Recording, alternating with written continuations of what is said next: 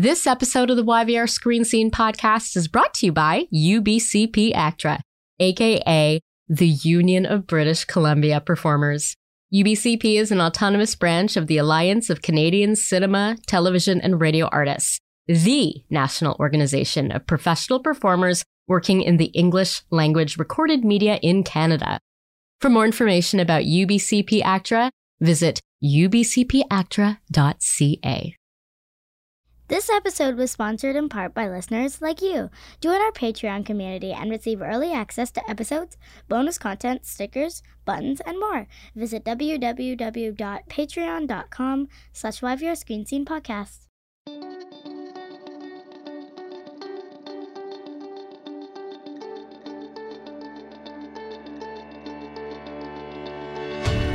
Welcome to the YVR Screen Scene podcast, where we pull back the curtain and expose the beating heart of the Vancouver film and television industry, namely the actors and filmmakers and other talented artists who do the work. Capital T, capital W. I'm Sabrina Ronnie Furminger, and today I am absolutely thrilled to welcome Catherine Lough Haggquist back to the YVR Screen Scene podcast. For 3 seasons, Catherine, who from this point on I will refer to as Cat because that's how I've got her filed in my brain, portrayed General Petra Bellwether on Freeform's Motherland Fort Salem. Motherland Fort Salem imagined a world where the witches of Salem entered into a pact with non-magical humans that made them a celebrated and powerful military force. And General Bellwether rose through the ranks and the series to become the highest-ranking witch in the military. This gave Kat the opportunity to finally kick ass, both literally and figuratively, which she discussed during her first appearance on this here podcast after Motherland's first season. There's a scene in the first season where Petra and her daughter Abigail unleash their magical fury on a force that has dared to disrupt the wedding of their kin. The scene left me breathless, and for Kat, it was a career highlight. And it was only the beginning.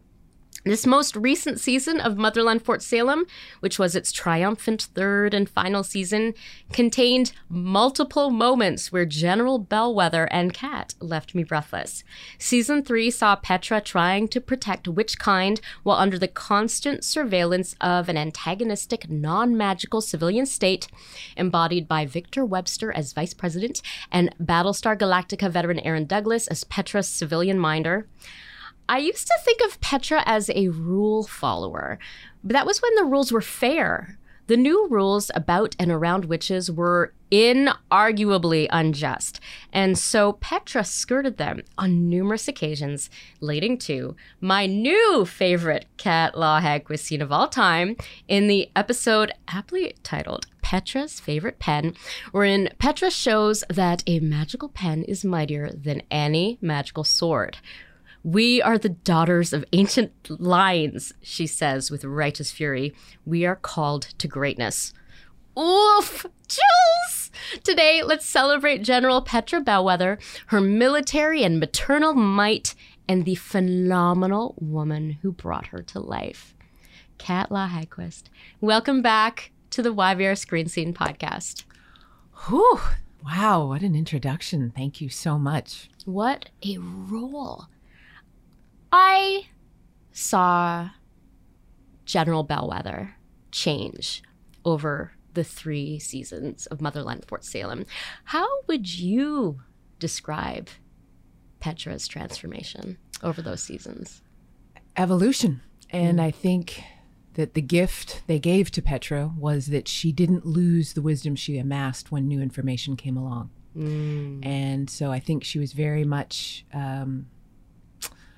conforming to the wisdom from Dr. Angelou, who said that when we know better, we do better. And I think that was a guiding principle of Petra's arc over the 3 seasons. I think what made her a good leader is she valued her people to begin with, but I think she wasn't afraid of them knowing more than her. I think that all good leaders surround themselves by people with expertise that they don't possess so that they can amass that to the benefit of all. And I think Petra typifies that. Yeah.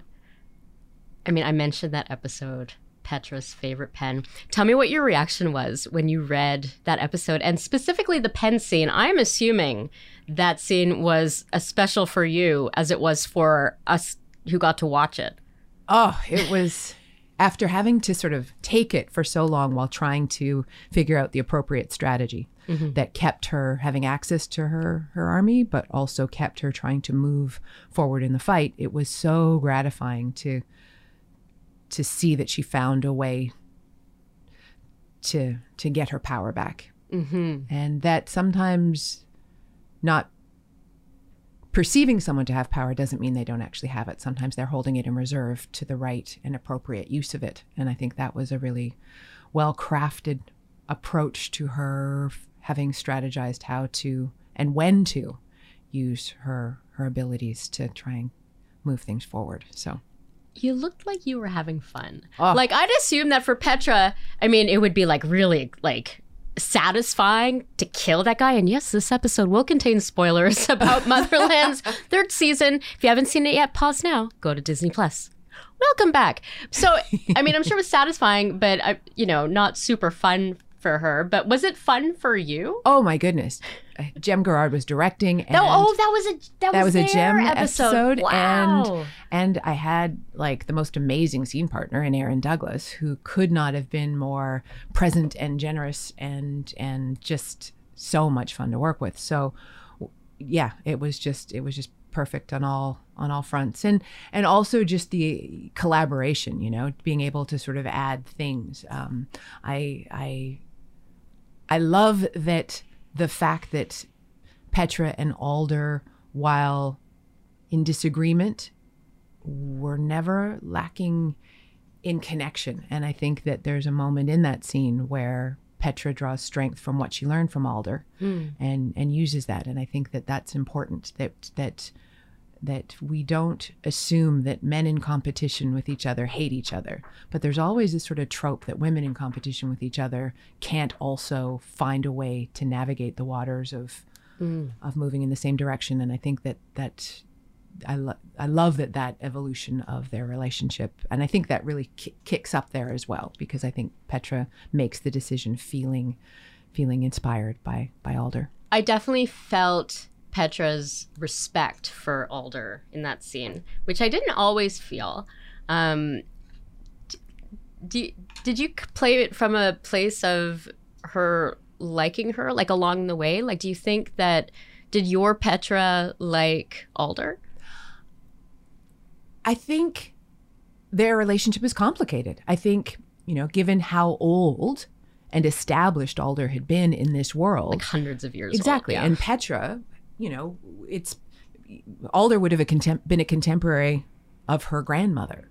So for Petra, she would have been a hero figure. Yeah. And the closer, and they say, don't meet your heroes. Don't meet your heroes. So I think the closer and higher Petra rose through the ranks, I think it was in service to what she idolized about Alder. And then, seeing how the sausage is made, I think caused her to question all that she had fought for, all that she believed, all that she'd sacrificed her soldiers for. And I think that was a guiding principle for the first couple of seasons. And then I think, once she got the job, which she had been sent on a quest to get by her mother in honor and service to her grandmother, I think she realized that it was a lot more complicated. It was a lot more nuanced. And I think season 3 is about her gaining an understanding of the choices and sacrifices Alder made that were different from necessarily what were broadcast and shared with everyone. And I think that caused her to move from protecting and living the doctrine to making the next right decision. And I think that was a paradigm shift in how she led and how she processed what had gone before. So I think she reevaluated the judgments she may have made about Alder previously, because now that, heavy is the head that wears the crown. Oh, it's so heavy. Is there anything that Petra did over the course of the 3 seasons that you just didn't understand? And like, as an actor, do you think it's important to agree with your character's choices? Do you need to agree with them in order to breathe life into them? I don't know that you need to agree with them, because they're execution of a choice and an understanding. But I think you'd have to delve into understanding why and finding a logic to them, even if it's a flawed logic, having an authentic reason that they're doing things and that in their mind, they're doing the best possible thing they can be doing. And I think that I remember hearing that as a way into playing villains and evil characters, and that they don't think that they're evil. They don't think that they're doing something wrong. They have some righteous reason that they think that the evil things they are doing are in service to others. And I always found that a really disquieting concept. But as I look at the world writ large, as well as look at, characters who may execute in ways that I wouldn't, I find it a really useful pathway into sort of understanding what makes them think this is the best thing to do at this moment. Yeah. Besides the pen scene, which, as I say, like that, I think has definitely like usurped that scene from season 1 as my favorite cat scene. But what were some of your other favorite scenes to either shoot or to read in season 3? The scene in the mirror with Abigail. Oh. And the reunion scenes with Abigail, and the opportunities to tell Abigail that she was seen and appreciated for the way she was developing as a woman and as a soldier. And I think they're important because I don't think we celebrate each other enough. And I think that there's a lot of family dynamics that this show exposes, and I think serves a guiding path too. Yeah. I think there's a lot of reasons Petra could have been written to be fearful of her daughter rising, or her different vision, or not being brought to conform.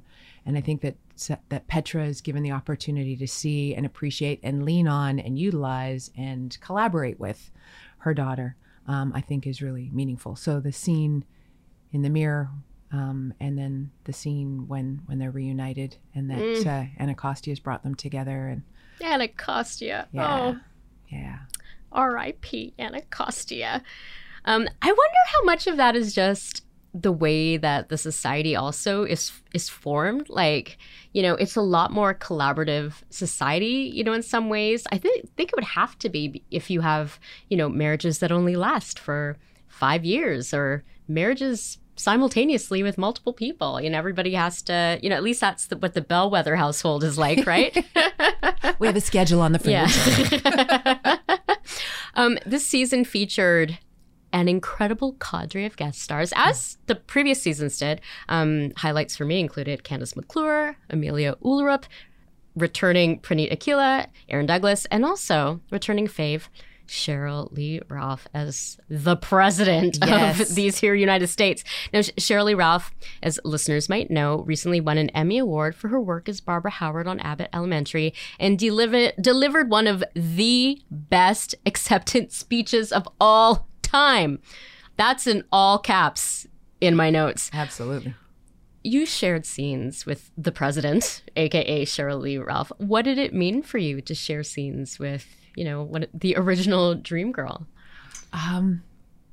It just built on what it was like to work with her. She was so collaborative and kind and funny and a true force of nature. That isn't the cameras are rolling Cheryl Lee Ralph. That is how she walks into a room and you just feel the air shift around her and therefore radiate around you differently. Like she's a presence, and it was a real gift to get to spend time in her space and hear her stories and feel her energy. And I found it very inspiring. And I found that that she found so much joy in having her work appreciated. Because I think she takes what she puts out into the world very seriously. And so to have it received and acknowledged and appreciated in such a public and meaningful way, and in a rarefied way. I mean, she's only the second Black woman to win the Emmy in that Shaking my head because that is bonkers. Yeah. So I think just to know that joy we were witnessing would have been just infectious in the room. Made me so happy. Yeah, I'd love to hear that.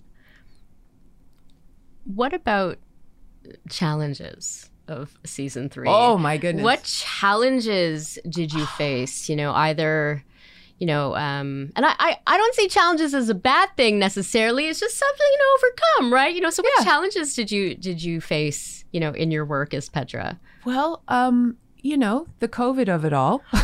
Oh, is that still going on? Well, yeah. A little bit, yeah. Season 2, we prided ourselves on being one of the safest sets in the city. And that was pre-vaccines. That was we just had really rigorous, strict protocols. And those protocols didn't loosen for season 3, but the virus leveled up and came for us with a quickness. So there were times where our schedules would change as we arrived at work. And I mean, there were days we would have one director in the morning and a different director in the afternoon, or, we were working on 4 different episodes during the course of a week. It was a real challenge and a test to the clarity of communication, to be able to show up, to be at the right place in the story and to remember what had preceded and what comes after and where you are. And the team really rallied. I mean, it was a collaborative effort and everyone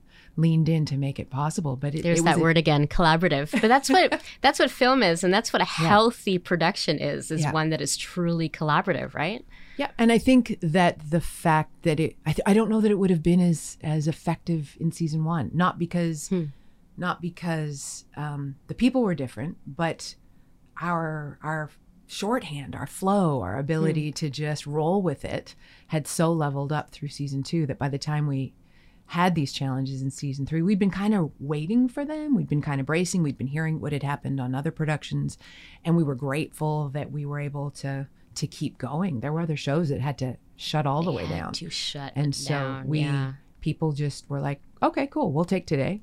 And just they would step up and bring it. And I think none of those challenges are reflected in what we see on screen. And that's also, I think, a real testament to everybody pulling together, because these stories are so important to us. I mean, none of us are missing how allegorical and necessary these stories and these lessons and these relationships and these representations are in the world. And that's why I remain ever grateful that we got the heads up with time to use it, that this would be the 3rd and final season, because that allowed the writers to craft conclusions that make embarking on the motherland journey still worthwhile and satisfying, because it doesn't just drive off the edge of a cliff. We know how it ends. And I think that's what starts people into a series they may not have discovered before. And we're so grateful that our community of friends called the Switches continue to amplify.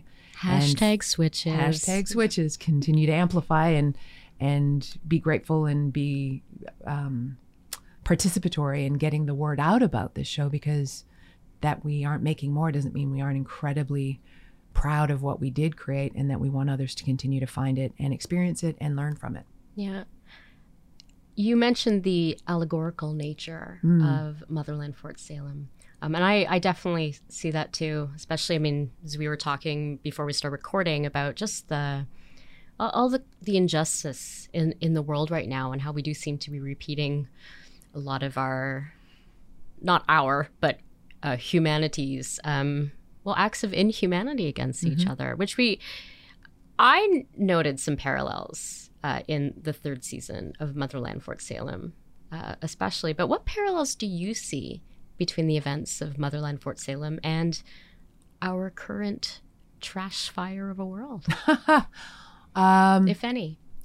And I say trash fire, with an asterisk next to it, because while there is so much injustice and oppression and inhumanity, there's also a lot of bravery and courage, and people rising to the moment. So it's not a complete trash fire.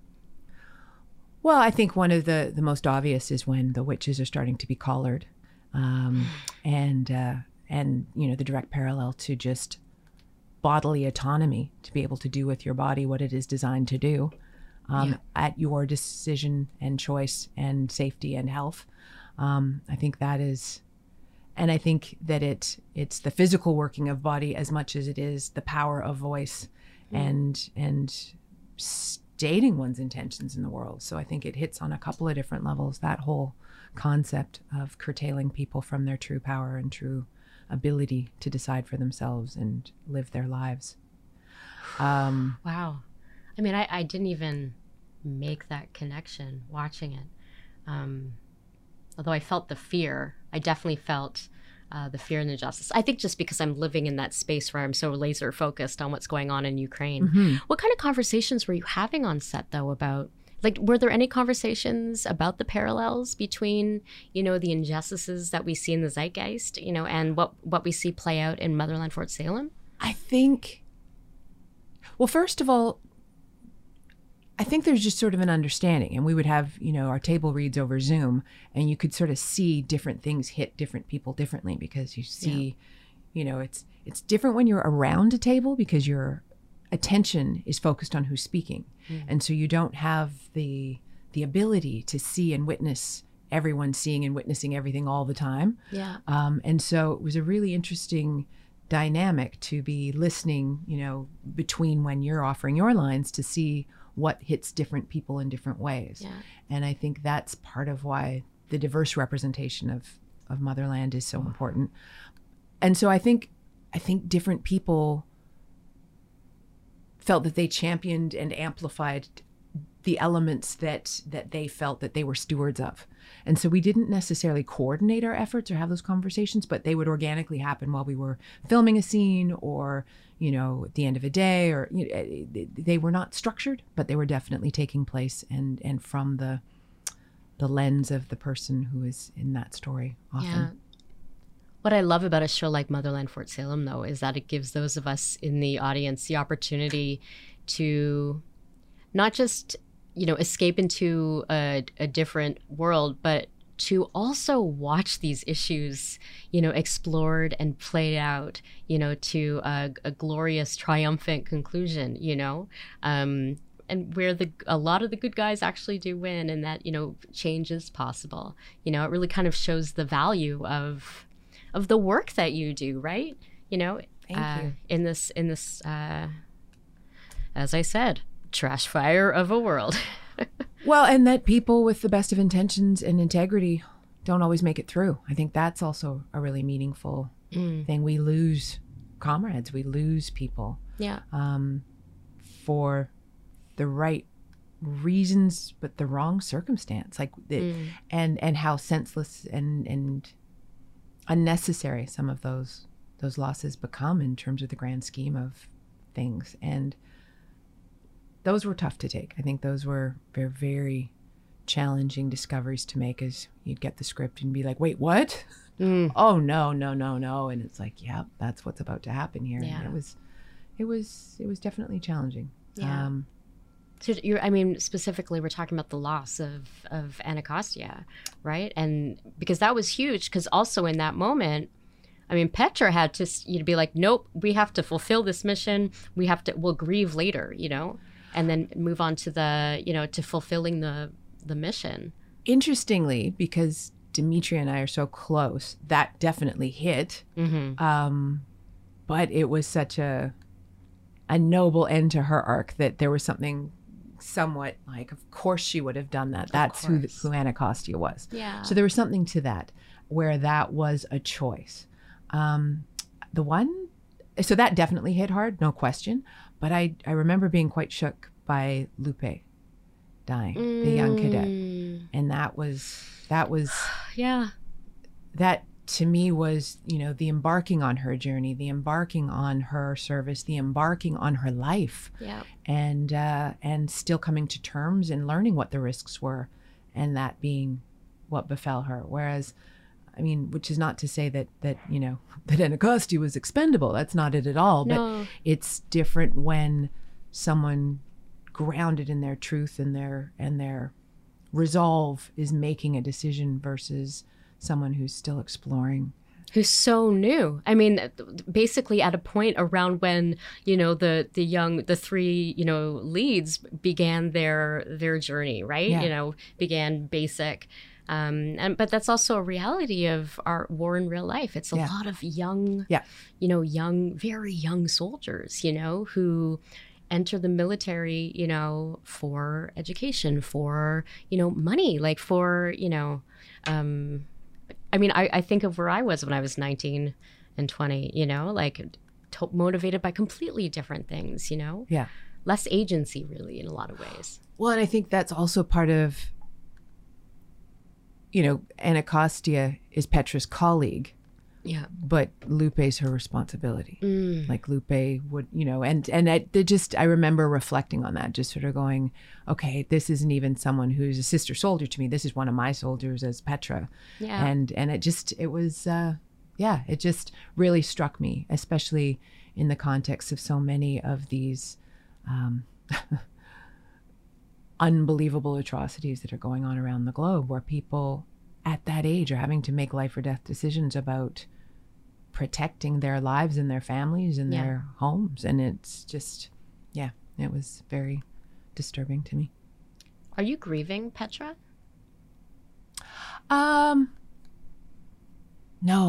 No, I am so grateful to her, and I'm so inspired by her, and I'm so, I will miss her for sure, but she remains very much a force in my mind, and it's funny because it's, how much is you, how much is her. I find her to be an inspirational and aspirational figure for me. I think that there are things I endow her with just through my physicality and my approach to her. But I think, how she's crafted leads me in interesting things to reflect on as Kat, and things that I want to be more like. I like her clarity. I like her decisiveness. I like her patience to strategize. I like her giving voice to those who she respects, and making sure to state her gratitude and her appreciation along the way. You like her pen. You and I like her pen. pen. It's funny. I get asked, "What did you take?" And I'm like, "I didn't take nothing because it wasn't mine." However, I did acquire through appropriate channels a few things, and so those things are one each of my uniforms. Yeah, good. Some of my other clothes, and a few of those pens. So yeah, those pens. Those pens. Petra's favorite pens are now among Kat's favorite things. Amazing. What do you like to think Petra is doing right now? I think Petra picked really interesting husbands. So I think they gather in that front room in that big house, and they have a bourbon, and they have the most amazing conversations. And I think she walks on her property, and she gardens, and her one husband makes amazing food, and the other one tends bar, and they're a real family who mull things over. I think she doesn't suffer fools, so I think she would be very engaged in conversation and exploring ideas with those that she chose to share her life with. Yeah, with those two handsome husbands. I had 3 husbands, girl. 3 husbands. 3 husbands. Amazing. Sorry, there's so many. I lost count after one. How do you think your time in Petra's army boots changed you as an actor? Oh, I got spoiled by the collaboration. But I also There's that word again. It's that word again. But I also became really aware about how much actors set the tone for the vibe of the day. Oh, interesting. And I'd always been aware of it as a guest artist on other people's shows, but I think grabbed with both hands the responsibility for setting that vibe as part of that team. And so, little silly things like, so the beginning of season 3, I was in the first scene on the very first day, and Demetria McKinney wasn't working that day. And so I was given the yellow piece of tape that they mark on the floor, or not yellow, orange. Oh my gosh, orange. That has to be very specifically stated. Yeah. Orange tape as my mark color for the season. Yeah. And since it was 6 a.m. and I was there for day 1, I was like, I'm taking it. And Amanda Tapping, who is our amazingly fearless leader and protector and defender and guide through what was about to unfold, came over and she's like, hey, that's so cool. You got orange. That was my color on Stargate. And I was like, yes, yay. Come to find out, season 2, Dimitri had orange, and Amanda had said the same thing to her. So Dimitri's trying to take this orange color back, and I'm like, that's not going to happen. And for the entire season, it became this thing between who got the orange, to the point where they had to find another shade of orange so that both of us could have orange. But it gets even funnier because by the time we introduce Aaron to the mix, he's overheard asking one of the camera department if he could have orange tape as his color, because that's what he'd had on Battlestar. And they were just like, oh no, that will not be possible. And he was like very confused because he's never not had orange. And then we had to sort of bring him up to speed that orange is a highly sought after color. So there were just little, but it became this thing where, you know, it was a source of amusement to those. Yeah. Dimitri and I also would play a game about being first back to the set. You know, like when we're on a break, the pace of the day can depend on how quickly the actors return to their marks to keep it moving. Mm-hmm. And, you know, you can get into a lull. You can get into a grind where people are taking their time. So she and I just deliberately decided to like make a game of it. So that also became this energy vibe where, you know, different members of the crew would be running interference, and we couldn't run on set because that wouldn't be safe. But, you know, suddenly there'd be like 5 people blocking her path, and then I would be going the back way, or she would leave the green room early because she'd get a sense that they were almost ready. But we paced it up so much. I love that the general had deployed people to like block Anacostya's path. Oh, absolutely. But we almost paced up the day so much at one time where it was primarily she and me working that we were almost able to finish at lunch. Wow. So we kept it moving. And I just became really aware of that we have a lot more power and influence. And so therefore, knowing that now, all of my jobs subsequently, I've maintained that responsibility. I may be a guest, but I am a generator of energy that will contribute or detract from what's going on here. I'm going to make sure that I'm known for it being a conscious contribution, that people will smile when they see me coming, as opposed to going, oh, this is going to take a long time. Oh, I love that. What happened on your last day on set? What was that like for you? Oh, endings, right? Yeah. I mean, as you came in here, I was talking about how like I'm in the last week in this specific office. Moving to a bigger office, it's going to be nice, but feeling really emotional. Weird things are making me cry. So we ended in the middle of the night filming the end of Anacostia. That was your last scene? That was our last scene. That was our last scene together. That was our last scene of work on this 3-year journey. It was raining. It was cold. It was dark. It was outside. Oh. It was 2 a.m. It was a lot of things.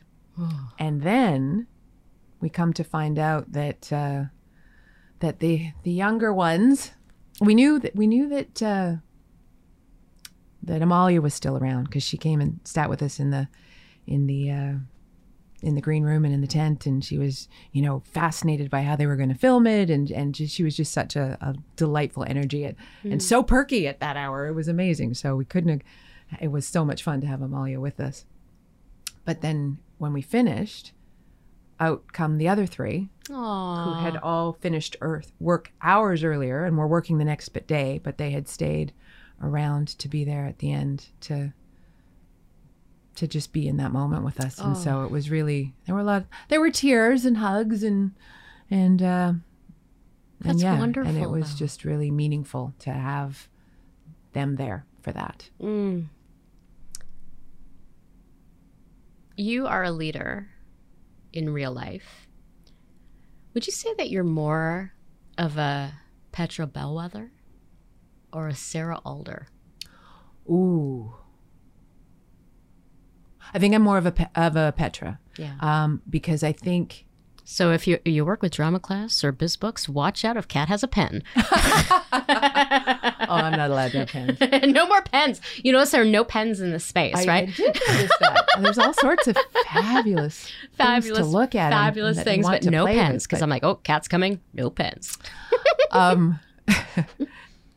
Yeah, I think Alder had just such a wealth of history and experience that I don't know that there would have been a lot of people who would have proven themselves to be resources to inform her view. Mm-hmm. Like, I think there would be sources of information, but not necessarily sources of wisdom that she would go to. I think the Marshal would have been one of them. I think that there's a few people who we meet along the way that you can see that she would have definitely respected their counsel. Yeah. But I think she would weigh any information coming from Anacostia or from Petra or from anybody else. Not quite as collaborative, to use the word that keeps coming up, right? So she'll receive it, but then she makes the decision. Yeah. Whereas I think Petra is far more considering of other people's viewpoint, experience, wisdom, and again, I think would seek out people who knew more than she did to make sure she's got the best of the best in terms of information. Yeah. We are going to talk a bit more about the drama class and biz books in a moment. But before we do, I was wondering if there was anything that you would like to say to the hashtag switches. You know, these fans who I have seen the artwork that they create. I have seen the hashtags that they create. I've watched the compilations on YouTube of all the characters.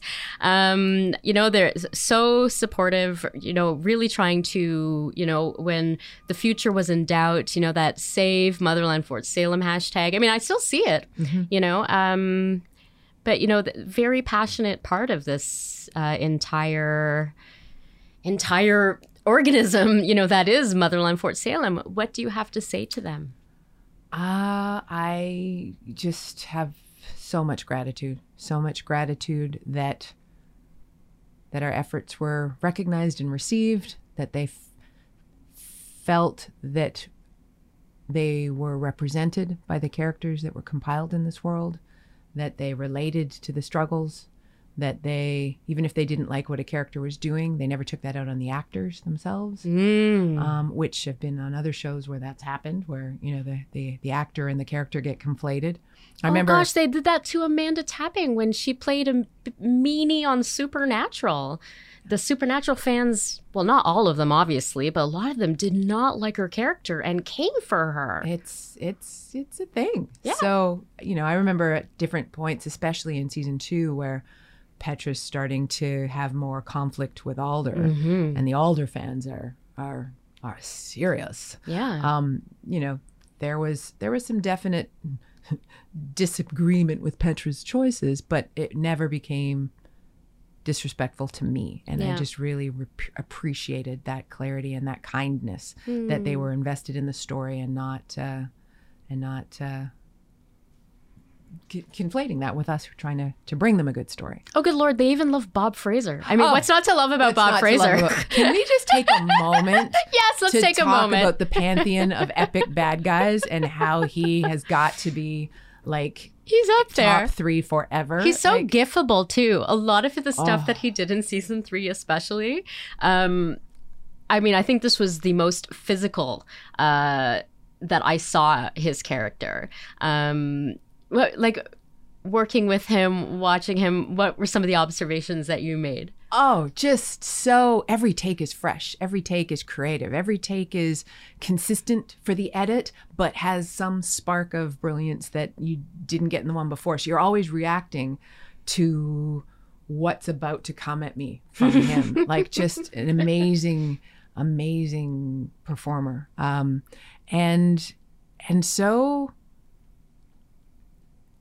so interesting in the physical transformation that comes across with the clarity of his character choices, because he's a very handsome man, and yet he transforms into this creep show.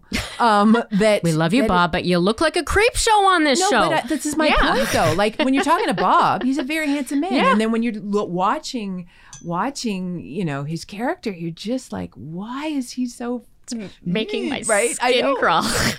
And there was one point I was watching the episode from home, and he sits on Petra's desk, and I'm like, get off my desk! Like it was just like just feeling the disrespect through the screen of him just owning the space. And again, that's just the clarity of him fully embodying every choice he made as that character, just being so.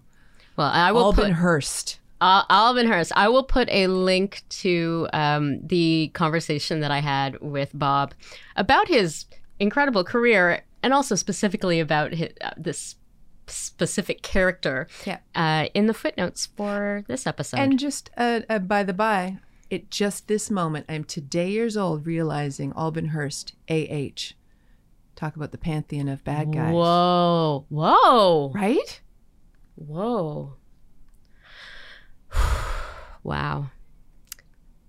All right. This is going to be my segue into talking about another passion, another main driving force in your life.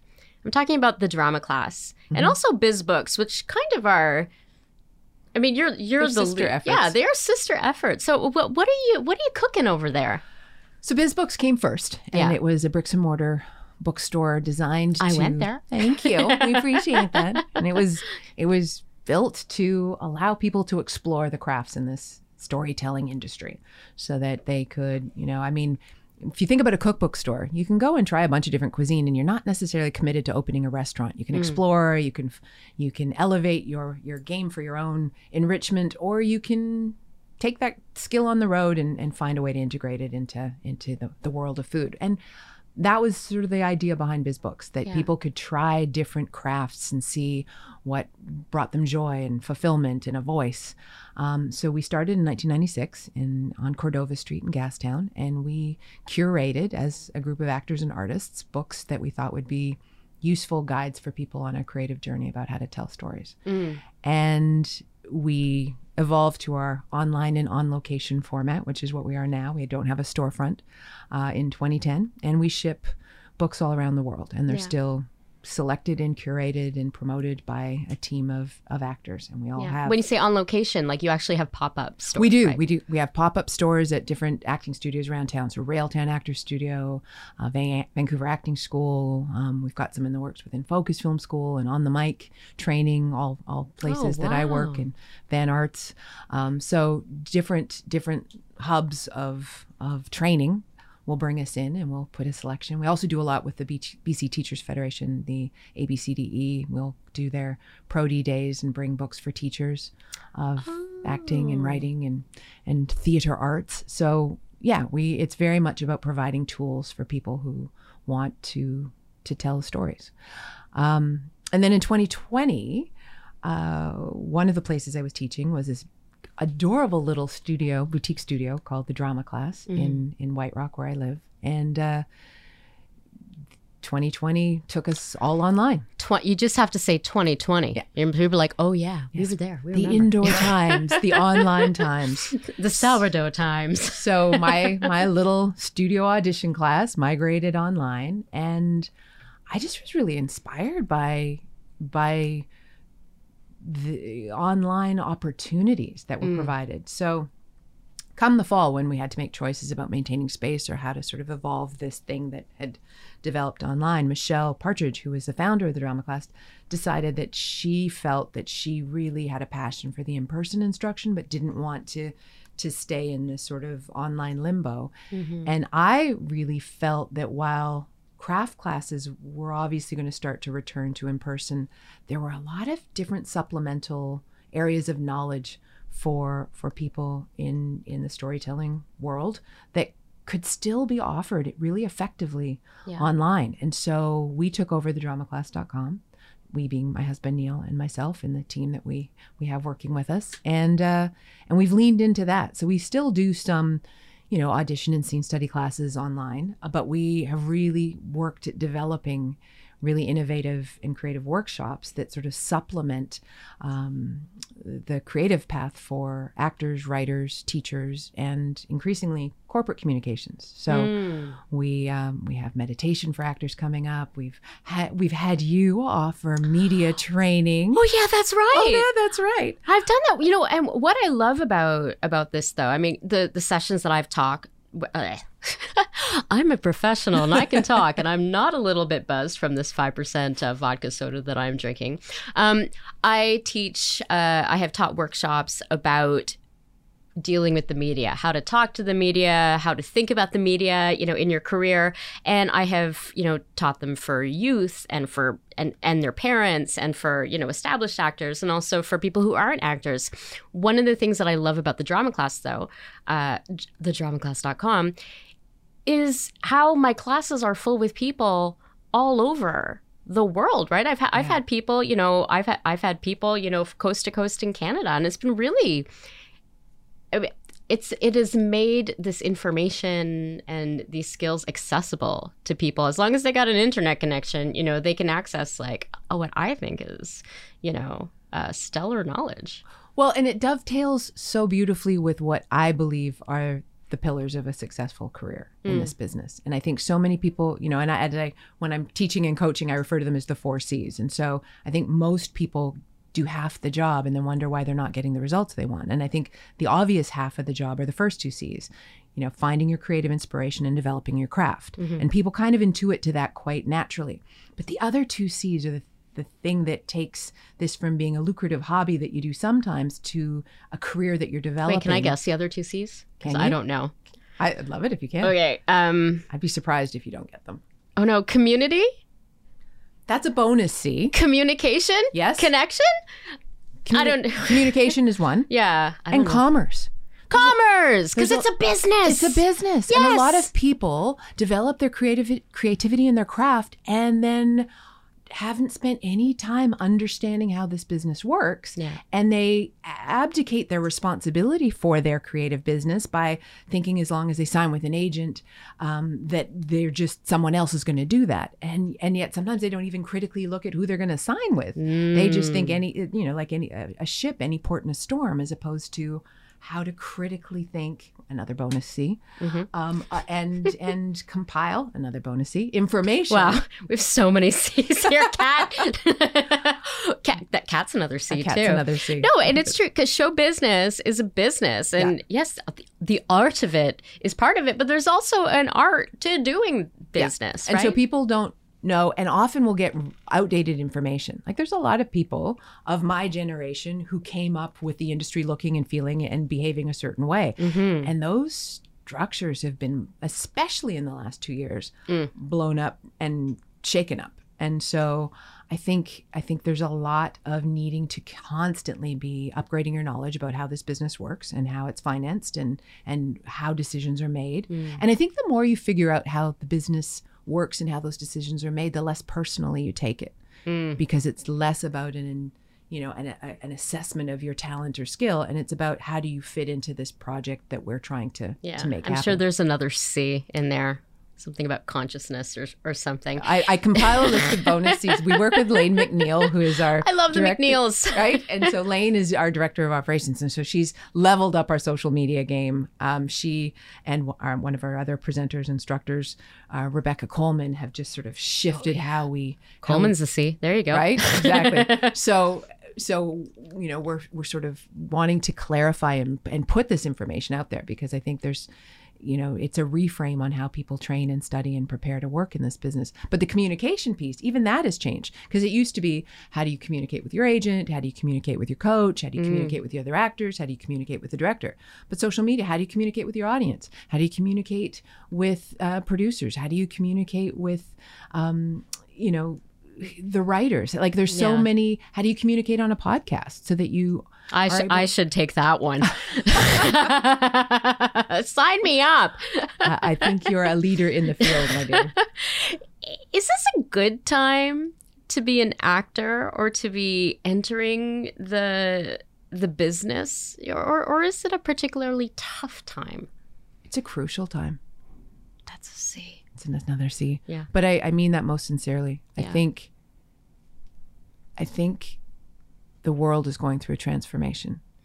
And I think the first draft of history is always the news. The second is the textbook. But the lasting imprint on a culture is what's interpreted by the storytellers and told in the stories that get repeated.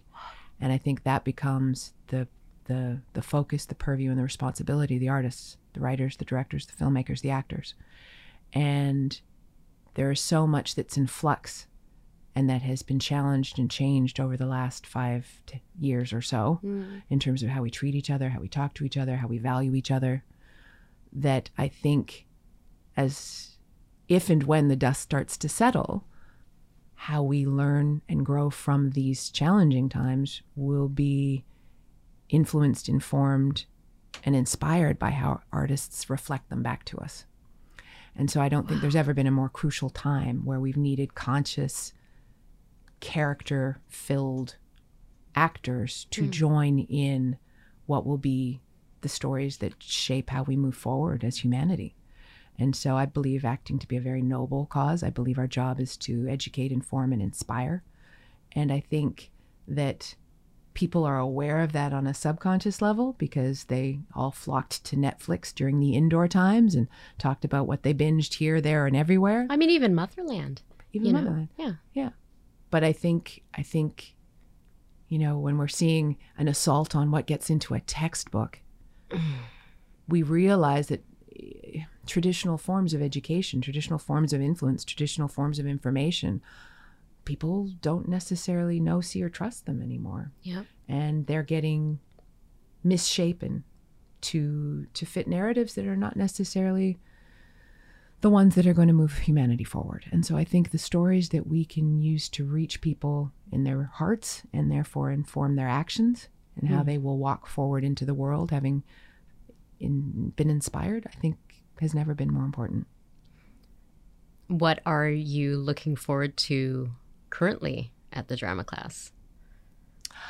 I'm looking forward to programming more things that I feel I'm curious about. And curiosity, Bronwyn Smith would beat me about the head and shoulders if I didn't exalt curiosity as being one of the foundational C's that also needs to be. Okay, I need a chart. I need a whiteboard, not a pen, but a dry erase marker. For our carousel of C's. It's carousel of cats, carousels of C's. Exactly. But curiosity, I realize I have this opportunity to program not just the workshops that I think will be of value to others, but the ones I want to know more about. So we're working with Alan Marriott, who's in London and has written this amazing book called Genius Now.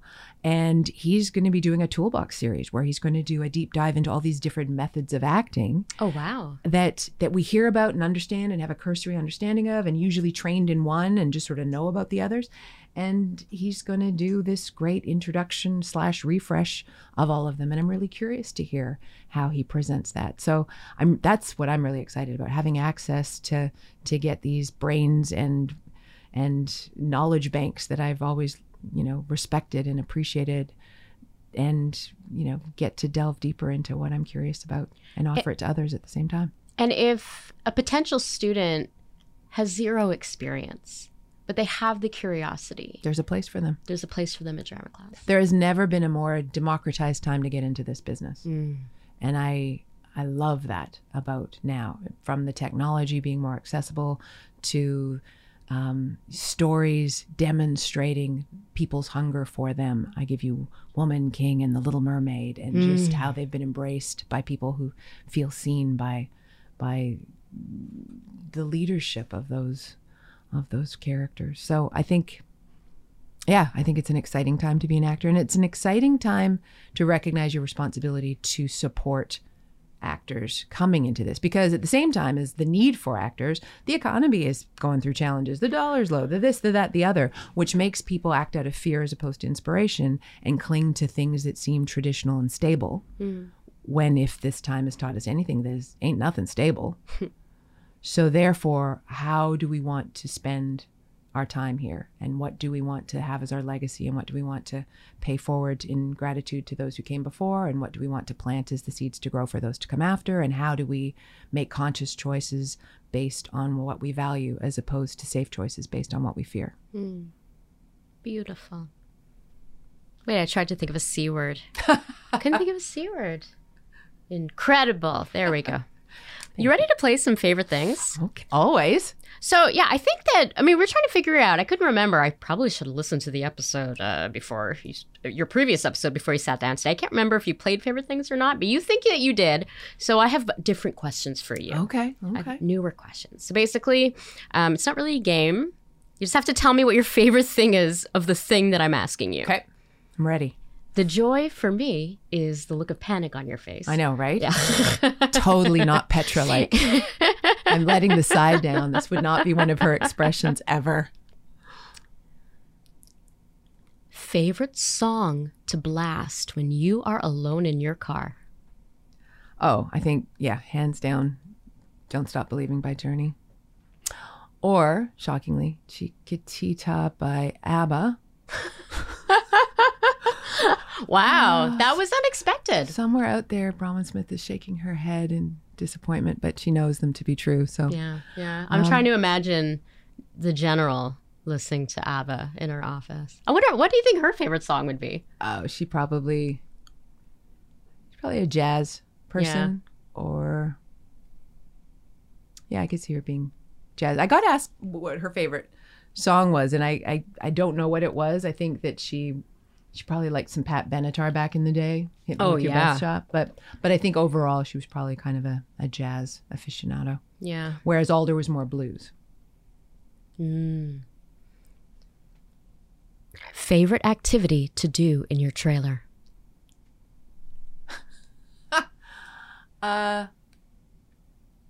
Laugh with Demetria. Yeah, we would often be found in either or trailer and just be laughing. And I remember one point Candace joined us and we just laughed and just, we laughed a lot. It's funny because I'm so grateful that they've released these compilations of bloopers, because every show says, oh, we were all friends and we all laughed a lot. But we really were. So when they released the bloopers, you can see how quick to laugh we were, because we just enjoyed being around each other so much. So yeah, laughing with Demetria and Candace. Ooh, this is an unfair one. Uh-oh. Favorite scene partner? Oh, I can't pick a favorite. Okay. I have favorite scenes with each scene partner. Like I have a favorite scene with Taylor from season 1. When Really? She Which confronts scene me was about that? at the wedding, when she confronts me about her mom. I have a favorite scene with, I have a few favorite scenes with Ashley, all of which involve me telling her I'm proud of her. I have a favorite scene joking with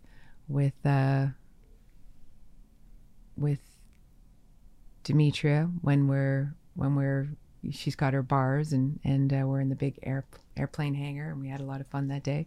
I loved being in the office with Cheryl Lee Ralph when she, I'm telling her that she'll know the storm is mine when it's one of mine. Loved doing the scene where I'm taking out Aaron Douglas. That was super fun. So good. Loved the confrontation nose-to-nose scenes with Victor Webster, because as a tall woman, having someone taller than you it hits different. It hits different. So it was fun having those confrontation scenes with him. It was funny when he was on Continuum and I visited the set. We took a selfie and it was great because my angle is right above my head, and so his arm was it was like a selfie stick. Yeah, it was perfect. Yeah. And it was such a power shift too, because on Continuum, I was the boss of him, but on this show, he's the boss of me. So it was fun to. No one's the boss of Petra, though. Well, we allowed him to think that for a little bit. So yeah, there were just favorite scenes with all of them. I know I haven't even gotten through them all. I mean, oh my gosh, any scene we did with Emily, who played Isadora, always would we all had to she always was dancing on set. And humming and singing. And she's one of the happiest, most joyful spirits you're ever going to encounter. So especially when she had, in this season where she has much more darker work to do, it was always fun sort of goofing around with her. So yeah, it was just always fun. I think that was one of the best ways that question has been handled on this podcast. You name check the most people in that favorite scene partner question. There were 10 people there at least. Okay. Favorite book that you can buy courtesy of Biz Books? Again, that's why this is a fun game for me, okay, Kat? It's so challenging. Is there anything that you've read recently that has been really paradigm shifting? The one that's available at Biz Books that I'm really diving into right now and have the honor and privilege of working with the author is a book called Streamlining. And it's written by Deanne Henry, who's a Vancouver actor now, transplanted here from other parts of the world, but she's now, we get to claim her as ours. And it's a book on learning your lines.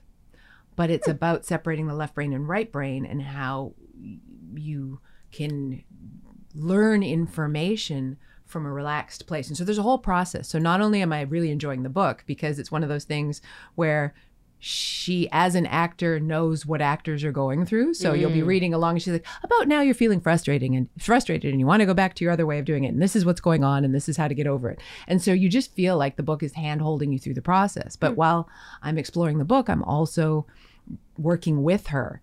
And my husband, who is my scene partner in the era of self-tapery, has noted how more effective my time spent learning the lines is, how much more I embody them, how our rehearsals, like the first few takes in the old way of learning them was about getting the lines in and just comfortable. Yeah. And now he's like, it's like the rehearsals of performance, like the lines are just there solidly. So that's been a real fun exploration. And it feels cool to be learning a new skill that's leveling up an aspect of the craft that I thought I had dialed, but that I'm realizing a new creative freedom from and so exciting delight learning. So Deanne's teaching me about it, and I'm looking forward to being able to share that with other people. So that's the book on bizbooks.net that I'm really enjoying right now. Fantastic. Well, you can find a link to that in the footnotes for this episode. Okay, this is the last one. Oh no, it's over already? Well, favorite things is yes. Oh, okay. Oh, man. But then we are also nearing the end, and then we're going to go across the street and have a drink, remember? So fun. Yeah. So fun. Okay. Favorite vacation destination?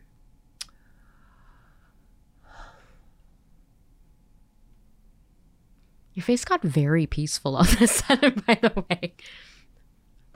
For different reasons. My first, but all of them are anywhere I've got family, right? So, so grateful that we were in Australia in January 2020.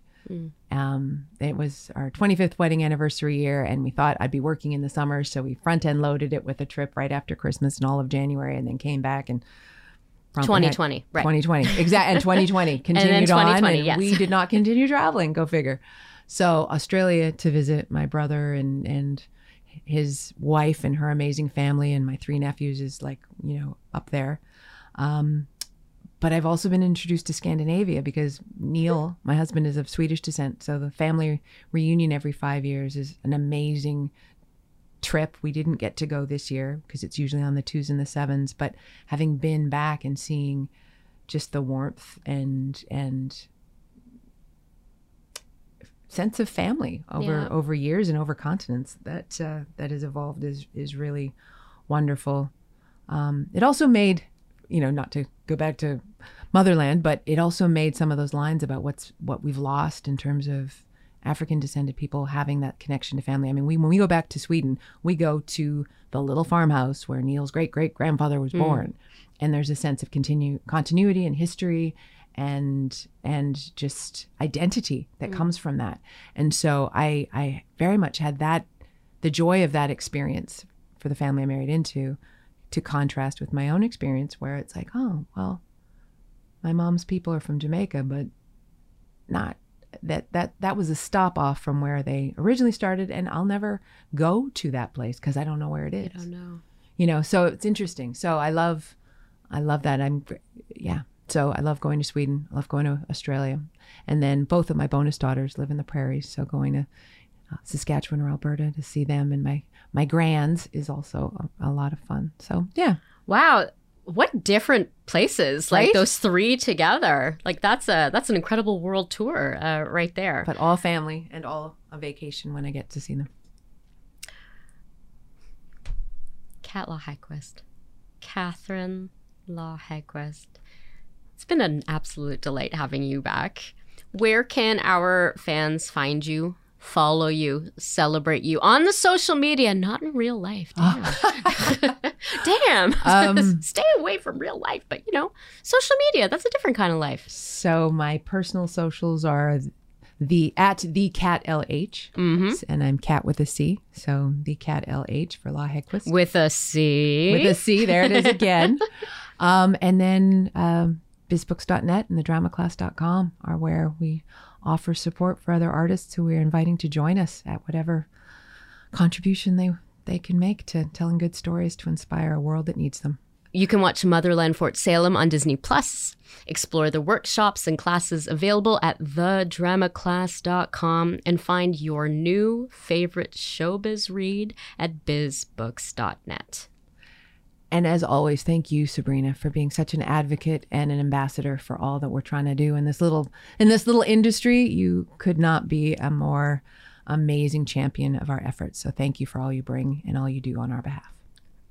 I will give the general the last word. Okay. Thank you, Kat. Thank you, listeners. Please like, subscribe, leave us a review if you are so inclined. They help us reach even more listeners, and then we can keep having rad conversations like the one we had today. I love that Kat is now finishing her vodka soda now that she is done her part of the podcast. You can find us at www.yvrscreenscene.com. Follow us on Twitter and Facebook and Instagram at YVRScreenScene and at Sabrina Armpf.